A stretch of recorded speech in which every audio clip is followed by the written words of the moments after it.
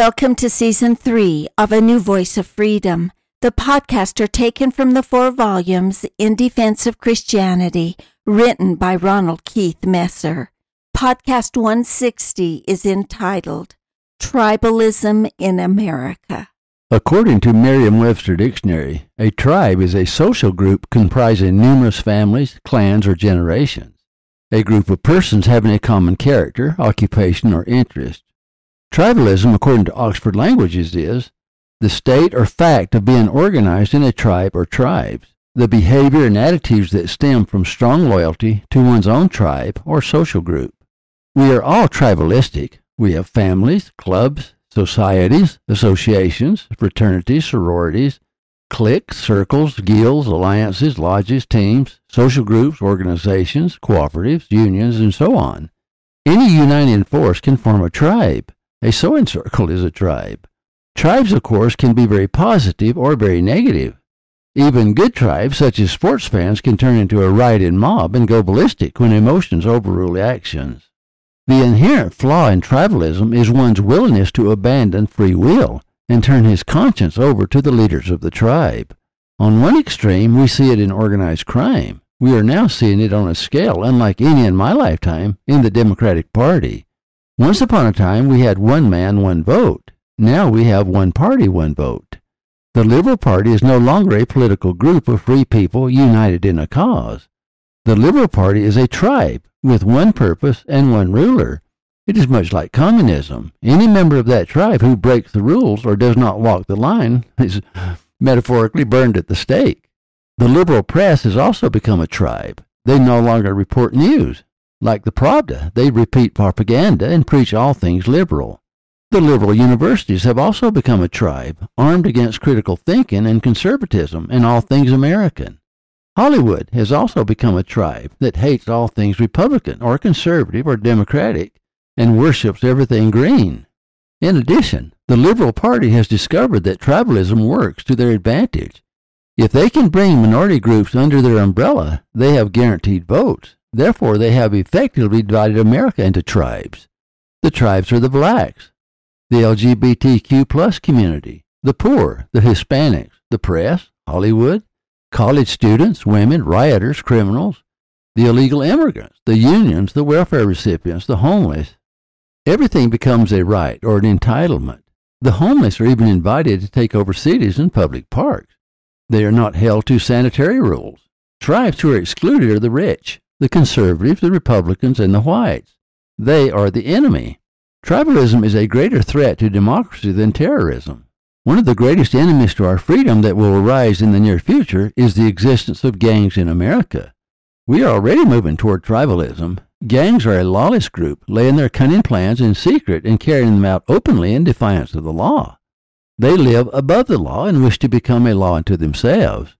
They have already formed. The only thing that keeps gangs in check is the knowledge that our police force is more powerful. The organization CrimeInAmerica.net reported that there are 27,900 active gangs in the United States, with a total of 774,000 gang members. Some estimate the number of gang members to be 1.4 million. One cannot even imagine what would happen if catastrophe struck and law broke down. And when we saw the shameless way high government officials handled the Bengasi attack, and the equally shameless way social democrats supported the recent Wall Street rioters on the East Coast and on the West Coast, our confidence was shaken in its ability to handle a real threat where political ideology is at play. The liberals have encouraged them by defunding the police and putting attorneys and judges in place who are soft on crime. In some places, theft under $1,000 is a misdemeanor, leaving robbing, looting, pillaging, pickpocketing, purse snatching, holdups, and so forth open to anyone without fear of reprisal. In some cities, the police are so helpless even rape is ignored. The left further emboldens criminals by taking away the Second Amendment, leaving the honest public defenseless.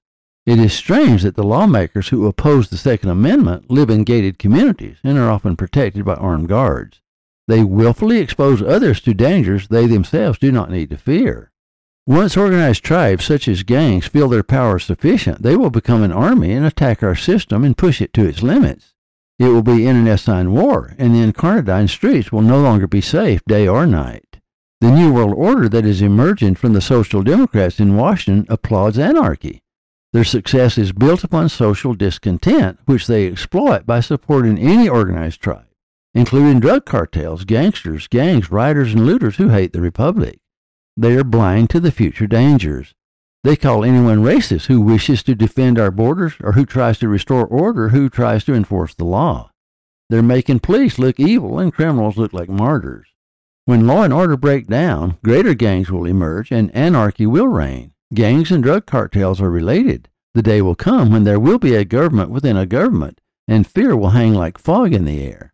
I predict that gangs will be one of our greatest threats to national security in the near future if we do not support our constabulary. In the present climate, we are not prepared for insurrection by gang members creating mayhem in society. Lawlessness will reign, and in some parts of our cities, even the police will fear to go. Secret societies will rule the underworld and seek to undermine our laws and overthrow our government. No city streets will be safe. If we do not act responsibly now about the problem of gangs in our nation, in the near future, thousands will die needlessly. Our Congress only acts after a crisis occurs. They're so busy squabbling and struggling for power, personal profit, and security in office that they do not even consider our future. They are blind to the consequences of their actions. Even today, democratic socialists applaud those who violate our laws and create violence in the streets. They justify their behavior rather than condemn it. It is astonishing that the nation appears blind to the future consequences of such irresponsible behavior on the part of our Congress. If unchecked, the day will come when people will organize and provide their own security, and blood will run in the streets. It could all be avoided if our rulers adhered to the Constitution and Bill of Rights and put the good of their country over the idealism of their party. Thank you for listening. Watch for our next podcast. In Defense of Christianity is available at ronaldmesser.com.